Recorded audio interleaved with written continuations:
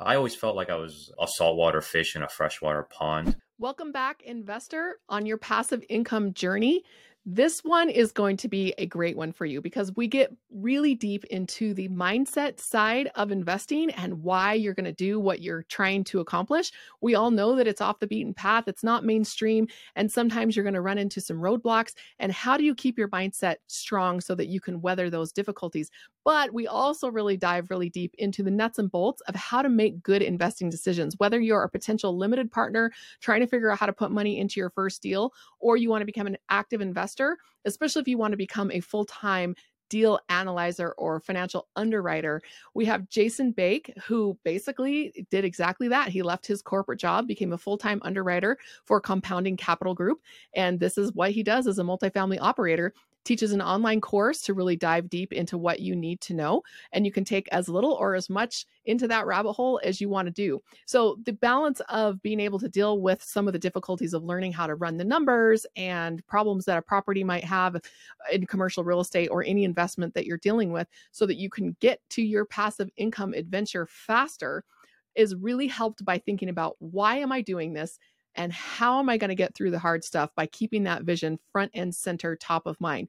So I know you're going to enjoy this episode. Thank you so much for spending time with us today. And we wish you the best luck on your passive income adventure.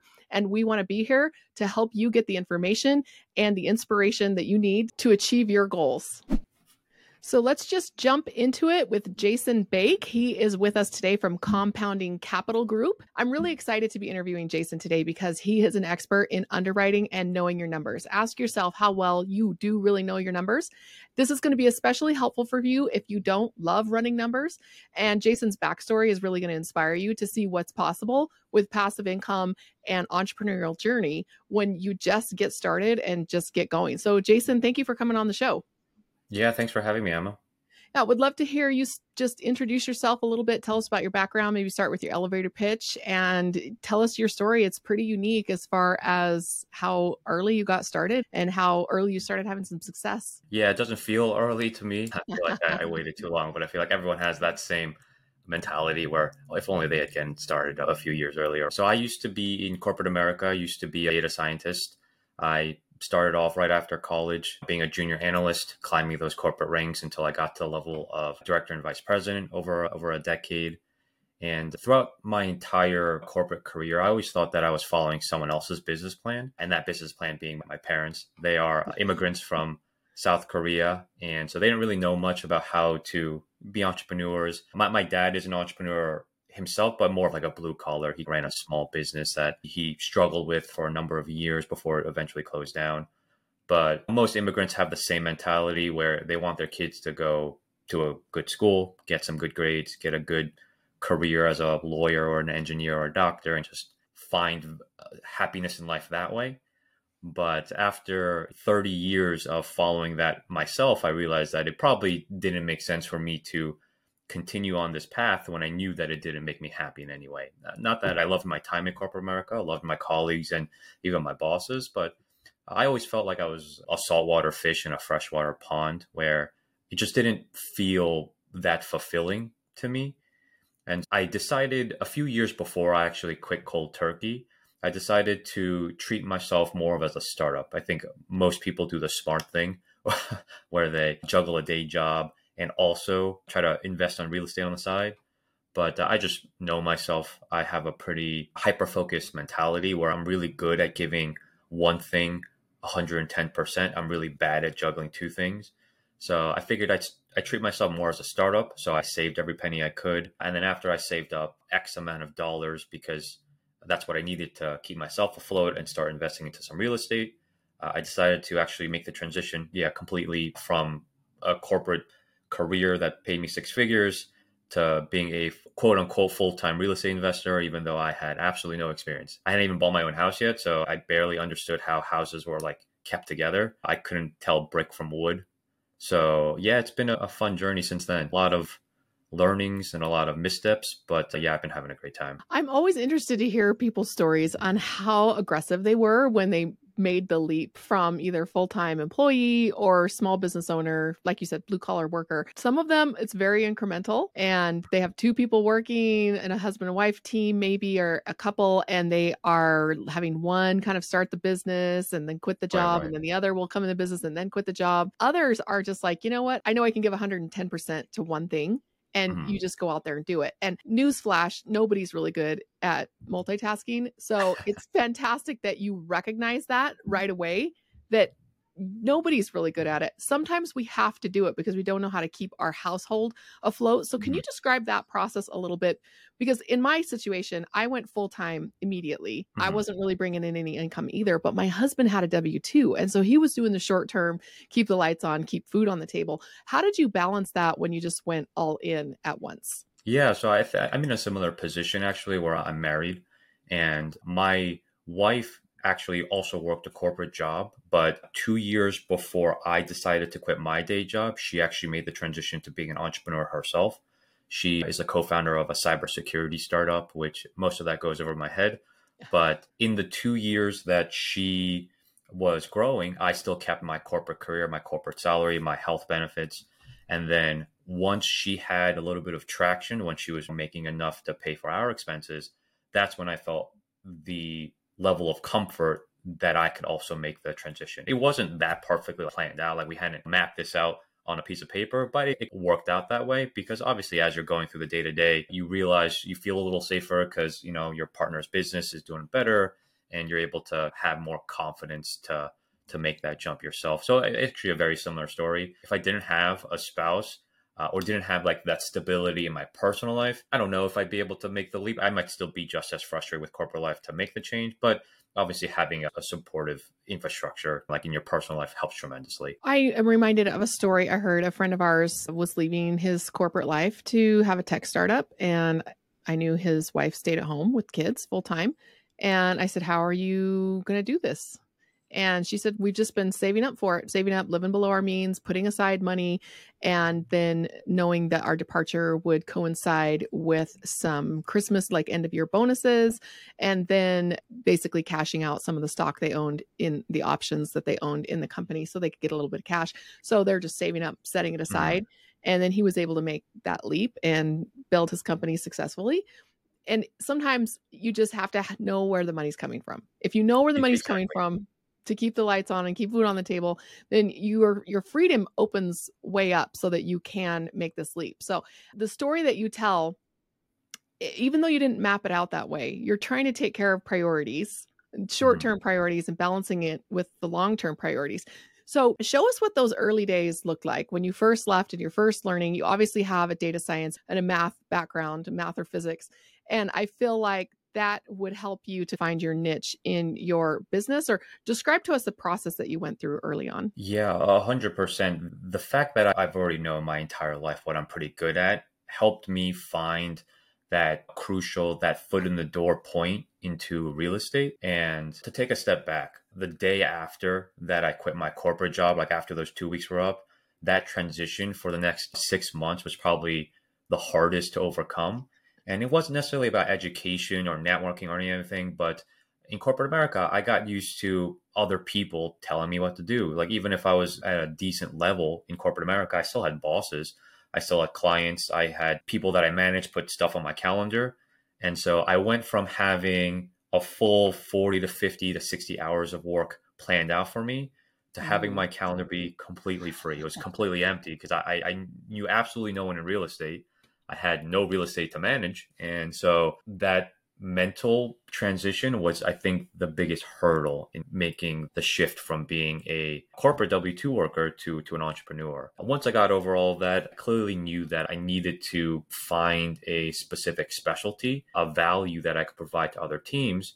And to me, it was kind of obvious. I think as I read more entrepreneurial books or I listen to videos or I listen to podcasts like this one, everyone usually mentions that you have to provide some sort of value to others. And I knew that pretty early on. Even as soon as I quit my day job, I knew that I needed to start giving stuff for free, quote unquote. For me, that free thing that I gave away was my data knowledge. And so I spent a lot of hours. So that there was a time period early on in my journey where I would spend 40, 60, 80 hours a week doing work for other people with absolutely no promise of return. The hook that I had was that maybe if this deal pencils, they might cut me in, but I had no leverage. Couldn't say, are you guaranteeing me 10% of this deal for analyzing? No, of course not. They wouldn't even tell me how much it would give me, but they would say, okay, yeah, we'll include you on the investor team.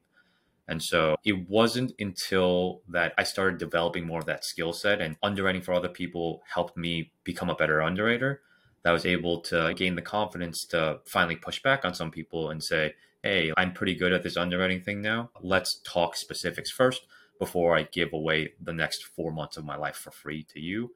And that's how I slowly built the traction and started getting my foot in the door with teams and partnerships. Where did you learn how to do this? Because I know that there are books out there, there are videos, but oftentimes it's more a question of information overload rather than a lack of information. So, what Yeah. resources did you put together? I don't know if you did a paid mentorship, took a course, favorite books, or just YouTube University. How did you just dive into this? Because even though you're a math person, I know people who, when they first started from, let's say, a financial management career in corporate America, and they have to learn how to underwrite commercial real estate deals, it doesn't transfer over directly. Yeah. So how did you get your head wrapped around what tools you were going to use and how you were doing the research and making sense of what you were looking at?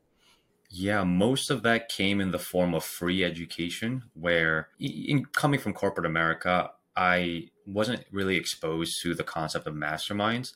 Hmm. So the idea of giving tens, twenties, $30,000 for a mastermind, just like it seems so foreign to me. That was not something that I think in hindsight I could ever have gotten involved with. Today, I'm part of plenty of masterminds and I spend over $50,000 a year on education, but that's me today versus me back then. And so I went down the rabbit hole of absorbing as much information as I can, and knowing what I wanted to do made it a lot easier. I knew I wanted to be an underwriter. Like I wasn't going to raise capital. I wasn't going to do DTS. I read a ton of books, YouTube videos. There's a lot of like Udemy courses, which kind of show you the basics of waterfall modeling or private equity math, which was great. I went to a lot of events that after the first few, it all gets repetitive, but those first couple were incredibly insightful. And I felt like my confidence went to that next level after I eventually convinced this active underwriter who still works for like an asset management company, like in corporate America. I convinced that individual to tutor me, even though he didn't have an education business. I just liked hanging out with him, liked talking to him. And after 3 or 4 months, I convinced him, like, can you just meet with me for 2 months every Saturday? I'll pay you like $200 an hour, but I just need you to give me direct feedback as I underwrite so I can understand if any of this actually makes sense. And so it was a combination of, yeah, all the free resources out there, getting that one on one coaching, I guess you can call it, from someone that had experience. And eventually, as I built more confidence, I started underwriting more deals for other teams. And the more deals that I underwrote for other teams, the more I understood the nuances. I was talking to brokers, I was talking to lenders, I was talking to insurance agents, and getting that feedback. And that all ultimately culminated into kind of the knowledge that I have today. It was very scrappy, it was very hard, but not necessarily the most efficient way. But it's new that, again, I'm the type of person where I love efficiency as a data nerd, but I also have to do everything once. I have to understand the nuances of the like how the machine is put together. I don't want to do it a second time. I never want to do the same thing twice. So I purposely try to build the systems and processes, but I have to do it at least once. Digging deep into, even though I would tear apart spreadsheets myself, I would try to look at where every single cell led, how changing some levers impacted the investor returns, how it impacted my own returns as a potential general partner. And so, yeah, it was a lot of trial and error, a lot of trial and error. So I do want to dive deeper into the nuts and bolts and techniques that you use that you can Mhm. help people to get started, or people who are already kind of into this to really level up their skills. But before we do that, I want to hear from you the mindset that you had, that you actually believed that the time that you were spending, you left your job and you're working long hours for free. Mhm.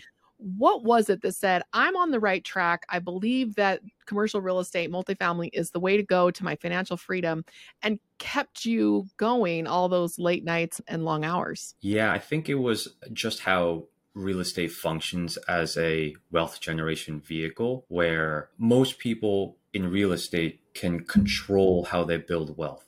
And I am someone that, despite my story, I'm pretty risk averse.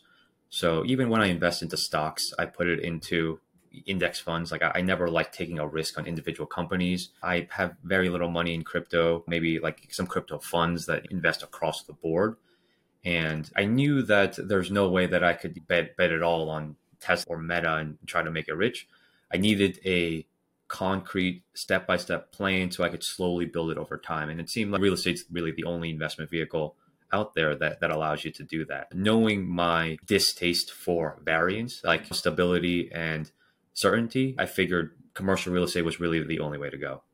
Commercial real estate really is a rinse and repeat type of business plan where it's very stable and you just keep going and doing the same thing. Not to make it sound like it's easy, it is definitely difficult.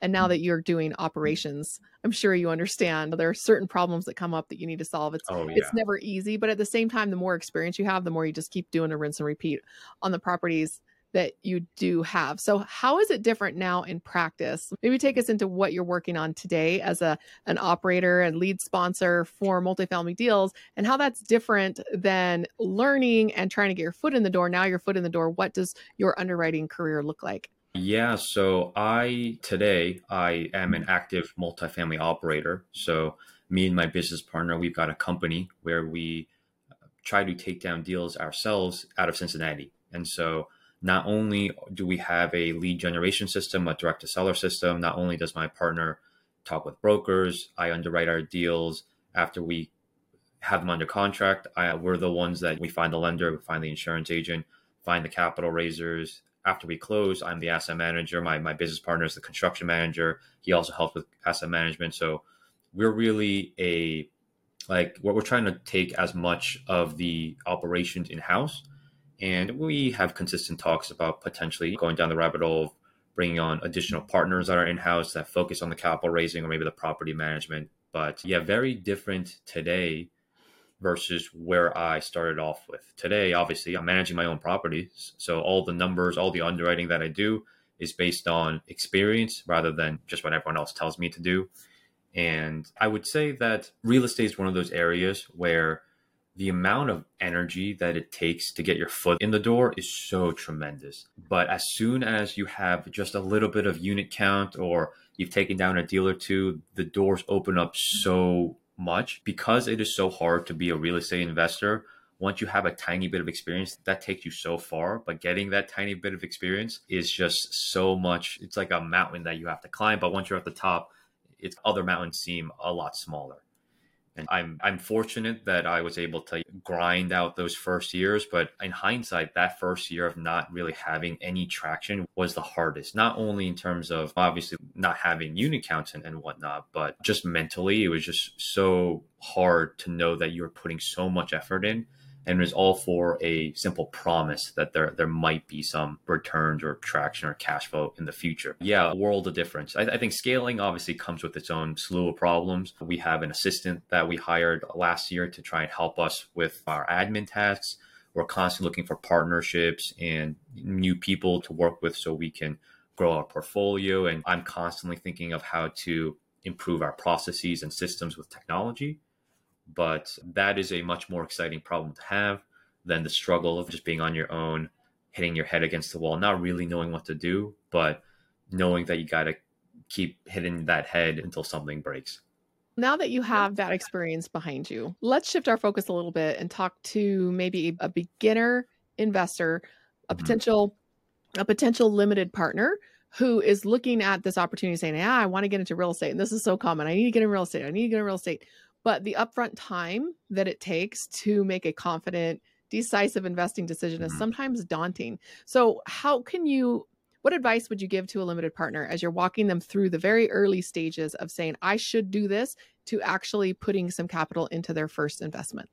I would say that there's always this fine line that every starting investor has to walk. There's one analysis paralysis where you're just overwhelmed and you're worried about making too many errors, so you don't do anything.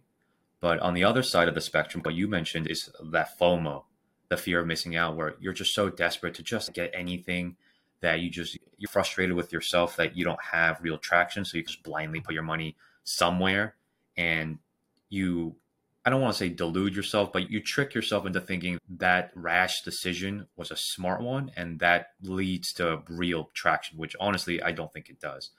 And so it's hard to walk that balance, but I think the easiest way to make sure you are not making a decision that you will regret later on is by understanding at least the bare minimum of what it takes to understand the business of multifamily. And I make a point not to say underwriting. I think there's huge value in underwriting. I think it's great to know how to model like the life cycle of an asset, but a lot of people misconstrue underwriting as plugging numbers into a spreadsheet, which honestly, like literally, like you can train probably like a chimpanzee to do. It's That's the not that easy difficult. part. Exactly. It's the Uh, research that's hard. exactly. The real life assumptions, the benchmarks, the feedback from key partners, understanding the levers that impact real estate returns, and having a plan B, C, D, and E in case plan A doesn't work out. That's the part of underwriting, that modeling aspect that not a lot of people give a lot of weight to. But I think building up that confidence is key. And part of building that confidence, I think, is surrounding yourself with other investors, trying to get your foot in the door, or at least your face seen by as many people as you can.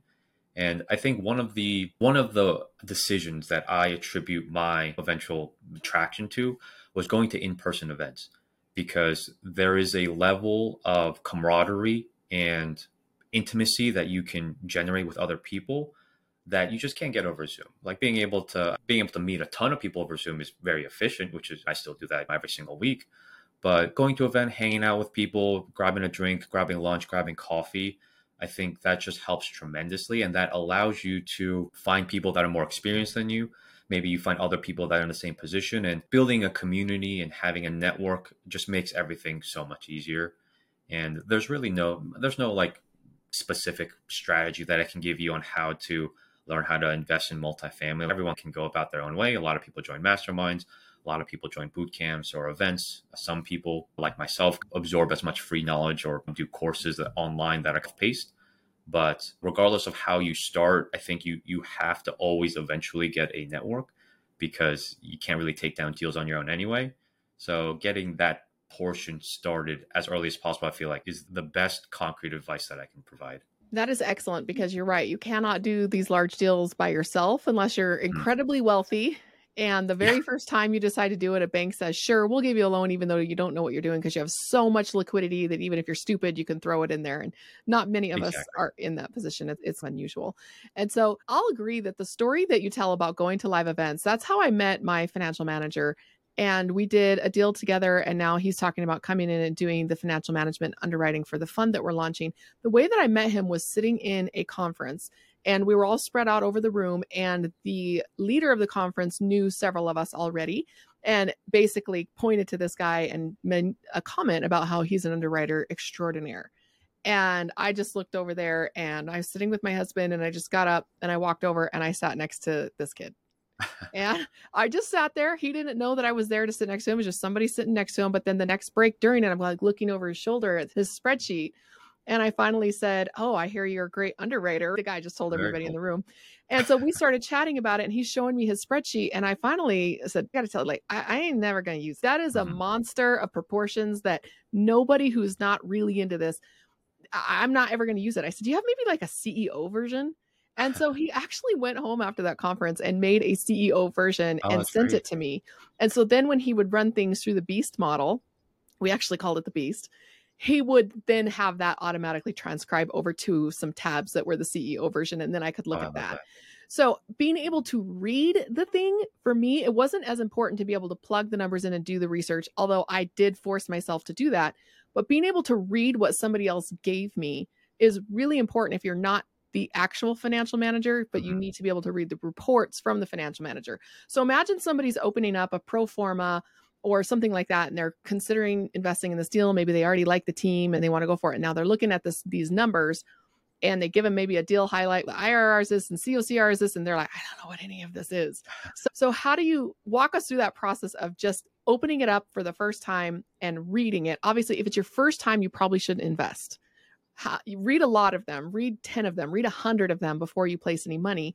Mhm. But at the same time, how do you start getting into there and reading these things and being able to use them to make investing decisions? Before I touch on that, I think I love what you just mentioned about the base model and then the CEO version, where I guess this is more of a note to other aspiring underwriters, where I also learned this from corporate America, where most of the world does not care at all about your p value or your chi-square test. Like no one cares about all that noise. No one likes to look at code. No one likes to look at spreadsheets.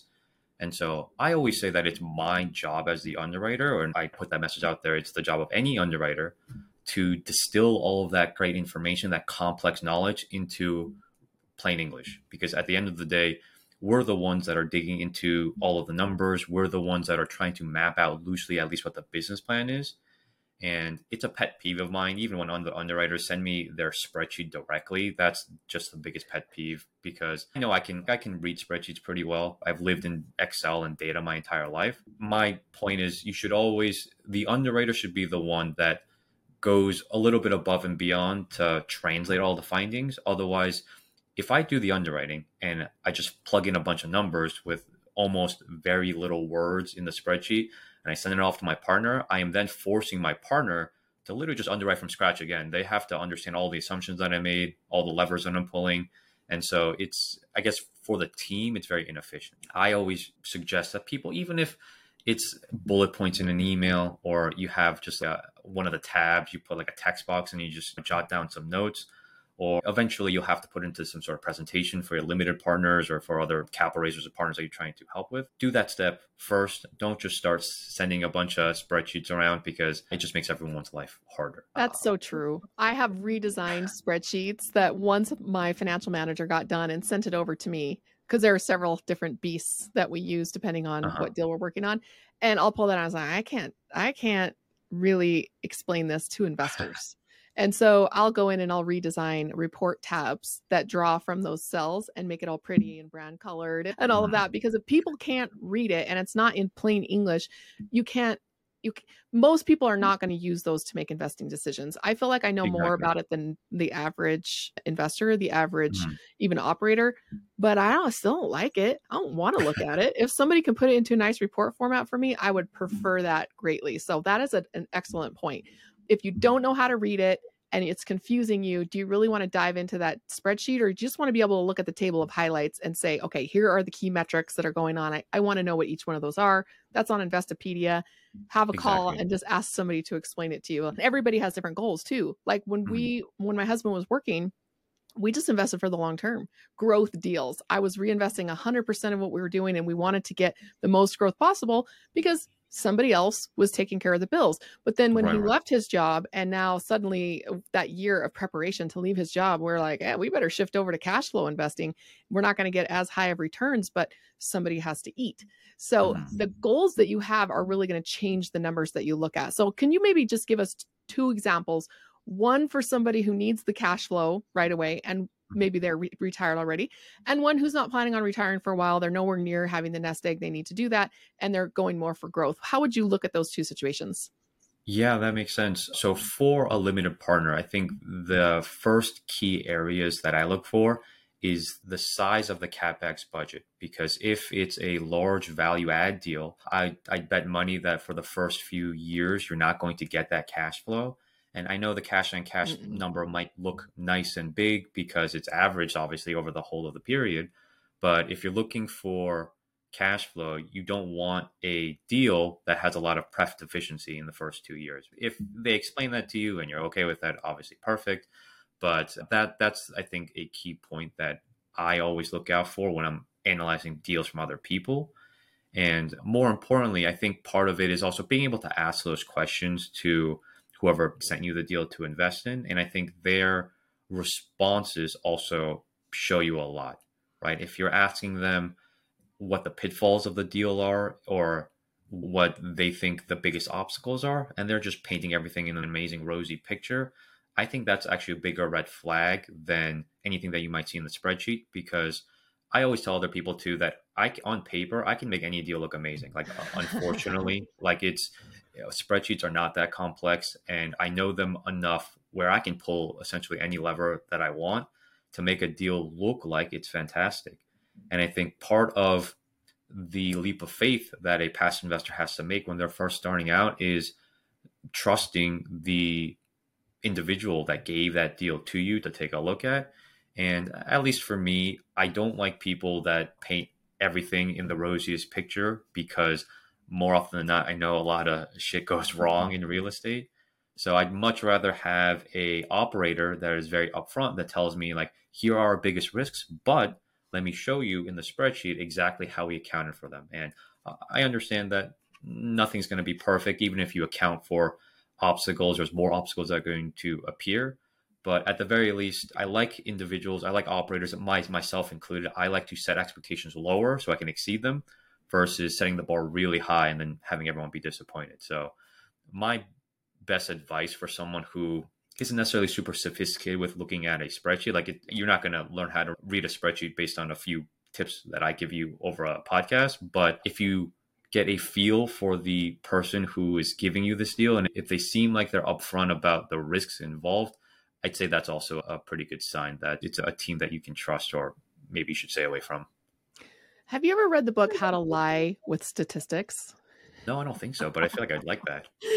Yeah, it's basically about showing how you can manipulate data to tell any story that you want, and to take a critical eye at when people are giving you information.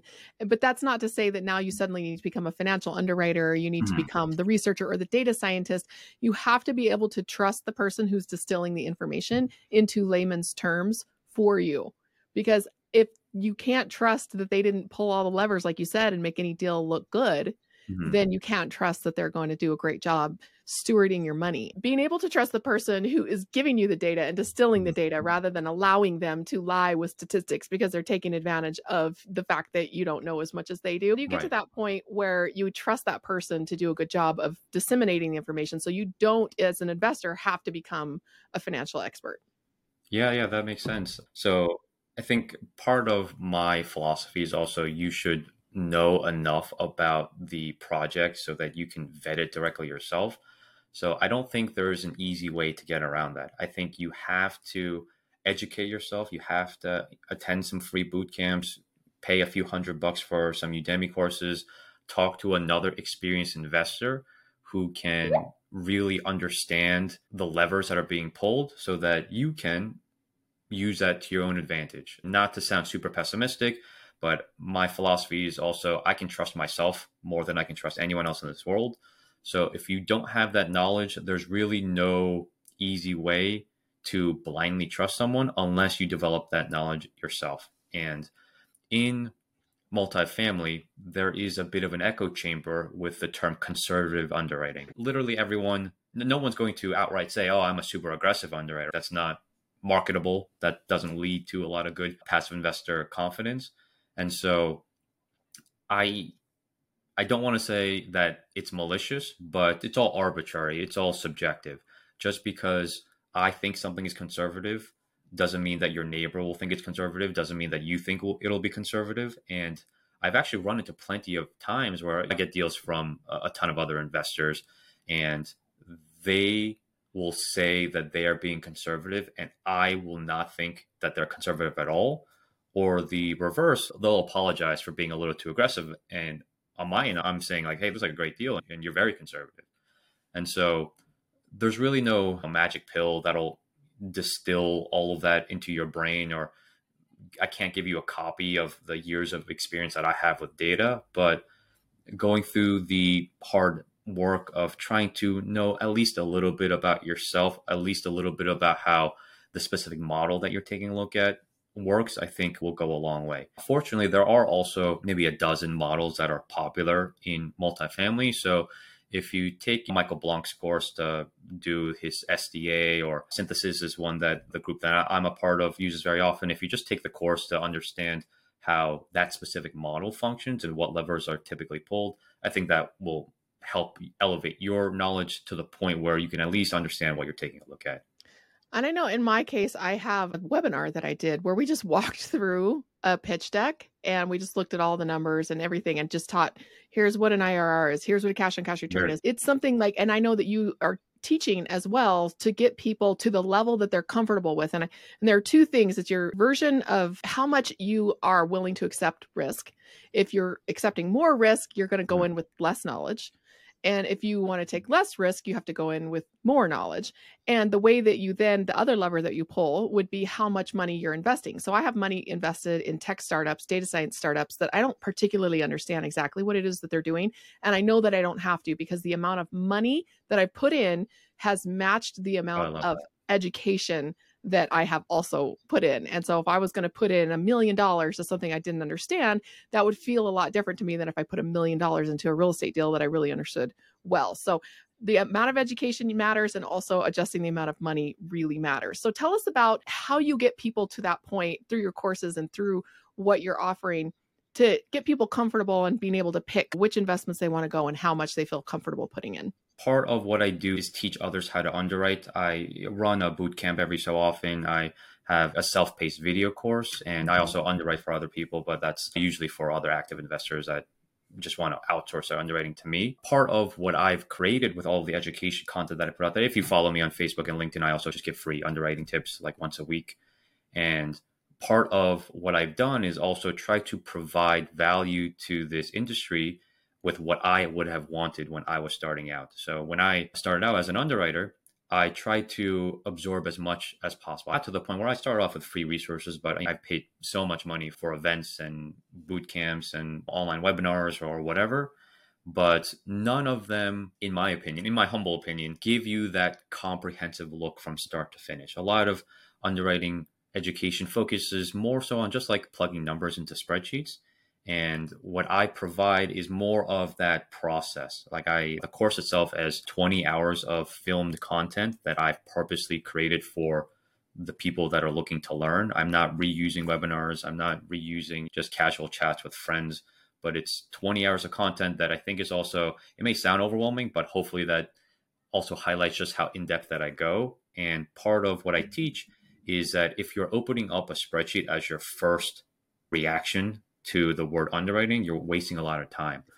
Part of what you should be doing is doing online research onto the team that you're dealing with and to the area. You should be looking on Google Maps to start off with to understand like where you're even at in terms of location. And only after it passes certain checks, then do you go through the hard effort of opening up that amazing spreadsheet and doing the quote unquote the science portion of underwriting. I always say there's like an art and a science, and you should always start with the art, because I've made the mistake, even as someone who's very technical, where I would spend 8 hours underwriting this deal, and then I'd be super excited because the returns look amazing. And then I Google the address and I realize it's in like a Class D neighborhood that I'd be afraid to go into. And it's just, why did I waste 8 hours for a deal that I knew I take a look at where the address is and I'm like, I'm not investing into this. There's no way.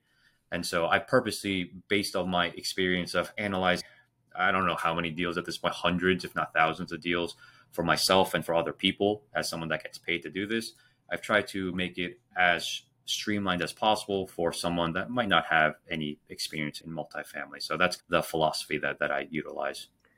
I always say that it doesn't matter if we want to be an active investor, an underwriting specialist, or I just want to be a limited partner forever, or I want to just end up as a limited partner eventually. We're all starting in the same place. Underwriting 101, anybody can go, whether they are a limited partner or an aspiring active underwriter. You all start in the same place. It's day one. And maybe if you have a finance degree, you might be starting out a little bit ahead of the rest of us. But for the most part, we're all starting in the same place. And you choose how far you get the path that you want to go. How deep do you Exactly. want to get into this? You start here at the starting line with everybody else. And some people decide that the quarter mile is enough. And some people want to go to the half. And some people want to make a whole career out of it. But there's always value in getting together with a bunch of other people who are where you are and just getting started.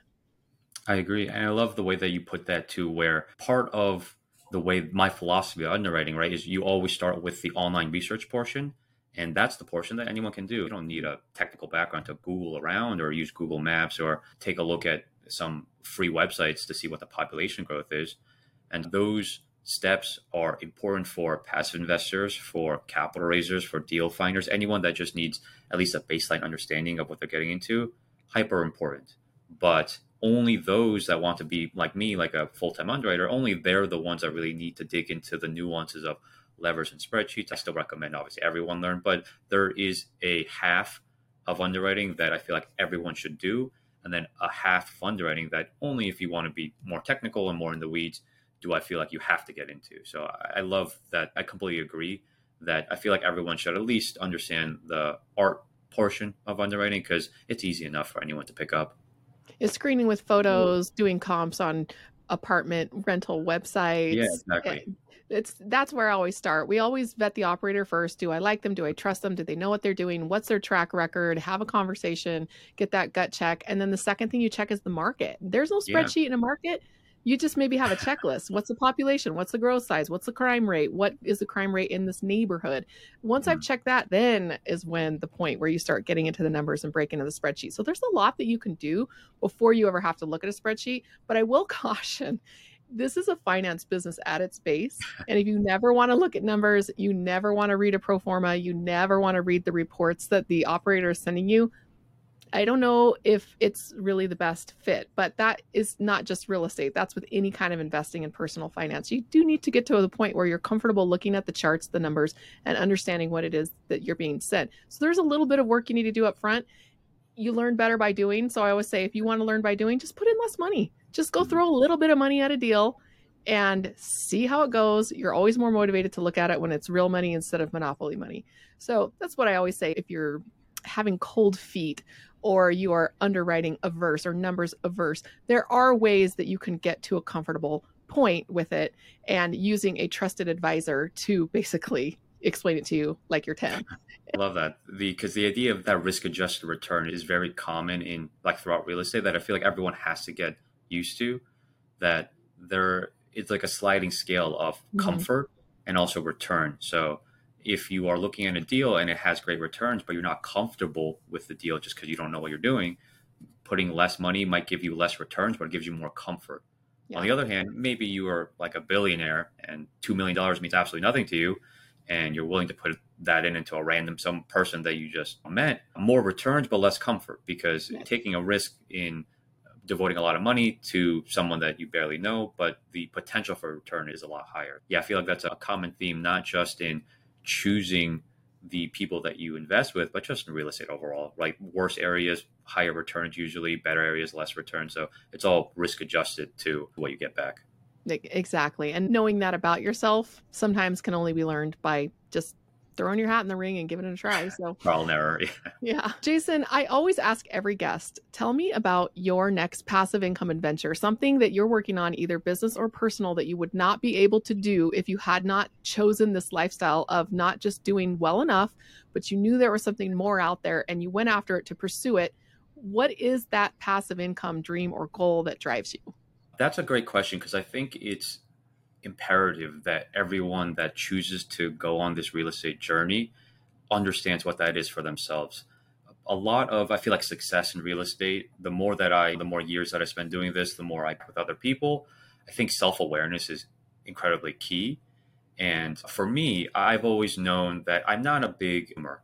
I think growing up in a poor immigrant family, I didn't have much to begin with. So I never missed nice things. And my dad is someone who classically fell into that consumer mentality of just living in America. He couldn't afford it, but for some reason he bought a Lexus. And I'm like, in hindsight, I just think it's ridiculous that he spent money that he didn't have and had to sell the Lexus 5 years later because he couldn't make the payments. But I think that portion has always never really resonated with me. I've had nice watches or nice clothes or nice suits before, but they would not really bring me joy. So what I've been honest with myself on is that I just like comfort. I just like the freedom of time of spending evenings or days with friends and family. And what I'm working towards is having enough passive income that I can buy back my time and devote it to the people that I find most valuable in my life, whether that's colleagues and friends or parents or my wife. Just, yeah, because that's what essentially derives the most joy for me. I still want some nice things. Like I love sushi. That's like probably the most expensive habit that I have. I don't really care about nice cars or nice watches or anything like that today, but I still want a standard of living. Like I want to be able to fly business class or not stay at a Super 8 every time I go anywhere. So I have a bare minimum level, but because I don't think it's that high, I think I can also get to my passive income goal faster, which actually is more exciting for me because I'd rather have more time sooner to spend with time and family than feel like I have to grind for the next 20 years because I want like a $4 million house and like a $150,000 car or something like that. We're the same. We chose speed at lowering our lifestyle and living well below our means so that we could trade that for speed of getting to the point where we could both be self-employed, unemployed. And in doing so, we have given up a lot of items and stuff and doodads because we just wanted that time. That's what motivates us as well. And eventually, when you let this cook for another 5 years, you can start to think more about getting some of those things. But we definitely chose speed over over stuff. And I know people who do it the opposite. This is going to take me 10 or 15 years, even though I'm a high income earner, because we have a big house and we like nice cars and we go on nice vacations. Everybody's different, and you get to choose what it is that motivates you. And one thing I love about asking that question to every guest is it's always a different answer. And it helps the listener to figure out, well, what is it that drives me? There's no right or wrong. There's no right or wrong. It's just you get to decide what's right for you. And sometimes hearing other people's stories helps you to do that. So thank you for sharing that with us, Jason. Yeah, of course. And I think part of the beauty of being an entrepreneur, kind of like what you said, is that you get to pick yourself. I think, funny enough, though, the mistake that I see a lot of sort of newer investors make is that because they are unsure of what they want out of life, they choose to follow people that don't really resonate with them. I've seen so many people that, reach out to me and we're talking and I ask them who they follow and they'll name all the big gurus that have private jets and stuff. I'm like, oh, cool. Do you want a private jet? They're like, no, never. I just want to live a quiet life. And then my question is always, okay, why are you trying to aspire or listening to someone that doesn't have the life that you want? And that's always the point where it catches them off guard and they have to be like, oh, I guess that makes sense. But I think my biggest recommendation to any newer investors or even passive investors that are looking to get started is also try to understand what you want first and foremost, because that helps you write the strategy for how you get there. I think if you're really unsure of what you want out of life, you might have to do some exploration and maybe you'll go down the wrong path for a little bit, but then you can pivot later on. But I feel like that's also a big advantage, just having, the self-awareness enough to just be honest with yourself, look yourself in the mirror and say, I don't really care about commercial things. Or even if you look at yourself and say, I really want that Bugatti because that means something to me because I've always wanted one, because my dad always wanted one or my mom always wanted one. I think there's nothing wrong with that, but you just have to be honest with yourself. It's whatever motivates you, and it's different. It's different for everybody. And Yeah, exactly. finding the high value motivation, that's really key, because otherwise you'll just go after the low hanging fruit and follow the hustle culture crowd, but really putting some time into contemplating what it is that motivates you greatly will help you through the rocky parts of the path. Before we wrap up, I want to mention, I have thought of the book, The Millionaire Next Door, so many times while we've been sitting here talking. And there are so many parallels between what you're describing and the book. And he talks a lot about the immigrant parent that comes in and has a blue collar business is actually most likely to be a millionaire because their cost of living is so low. And they're just out there working really hard. And their first generation millionaire kids, they want them to go off and be doctors and lawyers and data scientists and this, and the standard of living goes up, and they basically fill their income with stuff. And most children of millionaires do not go on to become millionaires themselves. Something like 80% of them will not become a millionaire. And this book is old. Everybody's a millionaire now if you own a house. But the concept that you're talking about of keeping your lifestyle and your level in accordance with your job, a blue collar janitor doesn't feel the need to have a Bugatti for the most part, but he wants his kids to go to medical school and he wants his kids to be able to get that so they don't have to work as hard as he did. And it's a very mixed message that we get. And your story mirrors that in so many ways. Yeah, I know exactly the book that you're talking about. It's actually one that I love to read. But it's funny that you mention it because I imagine, so I wonder if part of the reason why I don't have a big consumer's appetite is because my dad failed. I can imagine if he was well off today, maybe I would love Bugattis and Gucci shoes and stuff like that. But yeah, I think there's something about immigrant parents wanting their kids to succeed and trying to push them towards a life that might drive them to like specific things, An expensive but life. an expensive life, exactly. But yeah, funny enough, I consider my frugality a superpower because I just don't. I just like this is getting too much into like my own personal stuff, but I used to have watches that were like in the tens of thousands of dollars just because, in my youth, I also thought that's how you were supposed to succeed. I worked in New York. I lived on Wall Street, right? I was doing the whole, like, I lived in a nice apartment, but I got to a point where I was nervous to wear my watch out because it was so expensive. And I think after many years, I realized that I would look at I eventually sold it, but I would look at it and I would see that it was in its little stand that I bought, but I hadn't taken out in 4 years. And so it just seemed like a waste of space. And every time I didn't want to wear it out because I was afraid that someone would steal it or notice it was a nice watch and try to take it from me. I think part of my superpower is that I don't feel like I'm sacrificing a lot. Like I get the benefit of speed because I get to keep my costs low, but I don't really feel bad about myself because I don't have a super nice car or a super luxury home right now. So it's advantageous for me because I can get to where I want to go faster without feeling like I'm losing too much.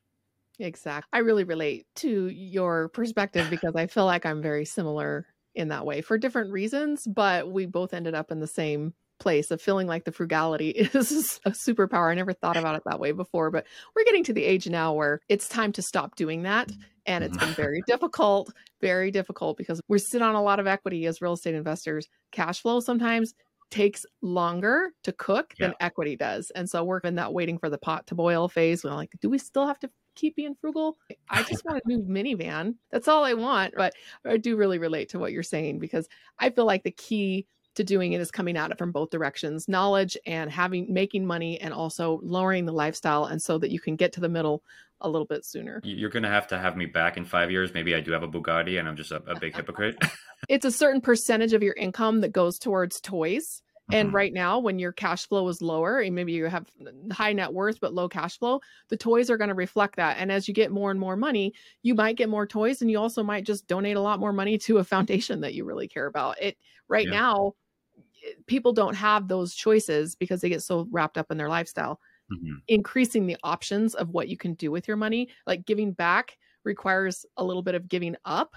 And so this practice of living a smaller lifestyle, as our money increases, we'll be able to give back more because we're willing to give up a little bit more. So it comes around full circle. Yeah, I love that. And I think going back to your earlier point about how you really need real estate as I can say this with 100% confidence as an operator that does this every day is hard and it's not glamorous. There's many days I'm just doing grunt work or admin stuff. Yep. And it's really hard to keep yourself going, even if you're a passive investor or if you're aspiring to be a full time active investor. It's really hard to get going if you don't have that vision or that calling that's holding you to the grind of everyday life. And if it's a nice house, great. But I think even if the idea of being able to give back to other people really drives you, I say that's also a great motivating factor because that makes it so that even when times get tough, you'll still stick to it. And eventually, success is at the end of the day just consistency. You just have to keep doing it for multiple years. And the only way that you fail is if you give up. And the more concrete vision you have to get there, I think the greater your chances of success become. Yes. Amen. Can't say it better myself. Excellent. Because we all get to choose what that looks like. But Right. when you choose, better be committed because Yeah. It better be strong. thank you so much for joining us, Jason. I really appreciate your time. I found this fascinating both on the side of the nuts and bolts and techniques to get better at knowing the numbers, but as well as the mindset and the driving behind why we do hard things, basically. So I appreciate you spending some time and talking about both of those issues. I think they're both really key to our success as investors on that passive income adventure journey. Finally, how can people reach out to you? And more importantly, why should they reach out to you? Yeah, I'm pretty active across social. Last name is Baik.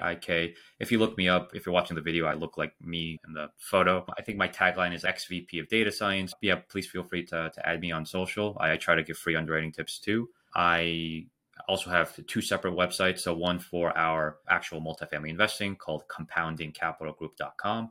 If you sign up for our newsletter, you get a monthly update on our projects, some book reviews, some updates on the local economy. And then the underwritinglab.com is also how you can connect if you're interested in getting your underwriting education kind of to that next level.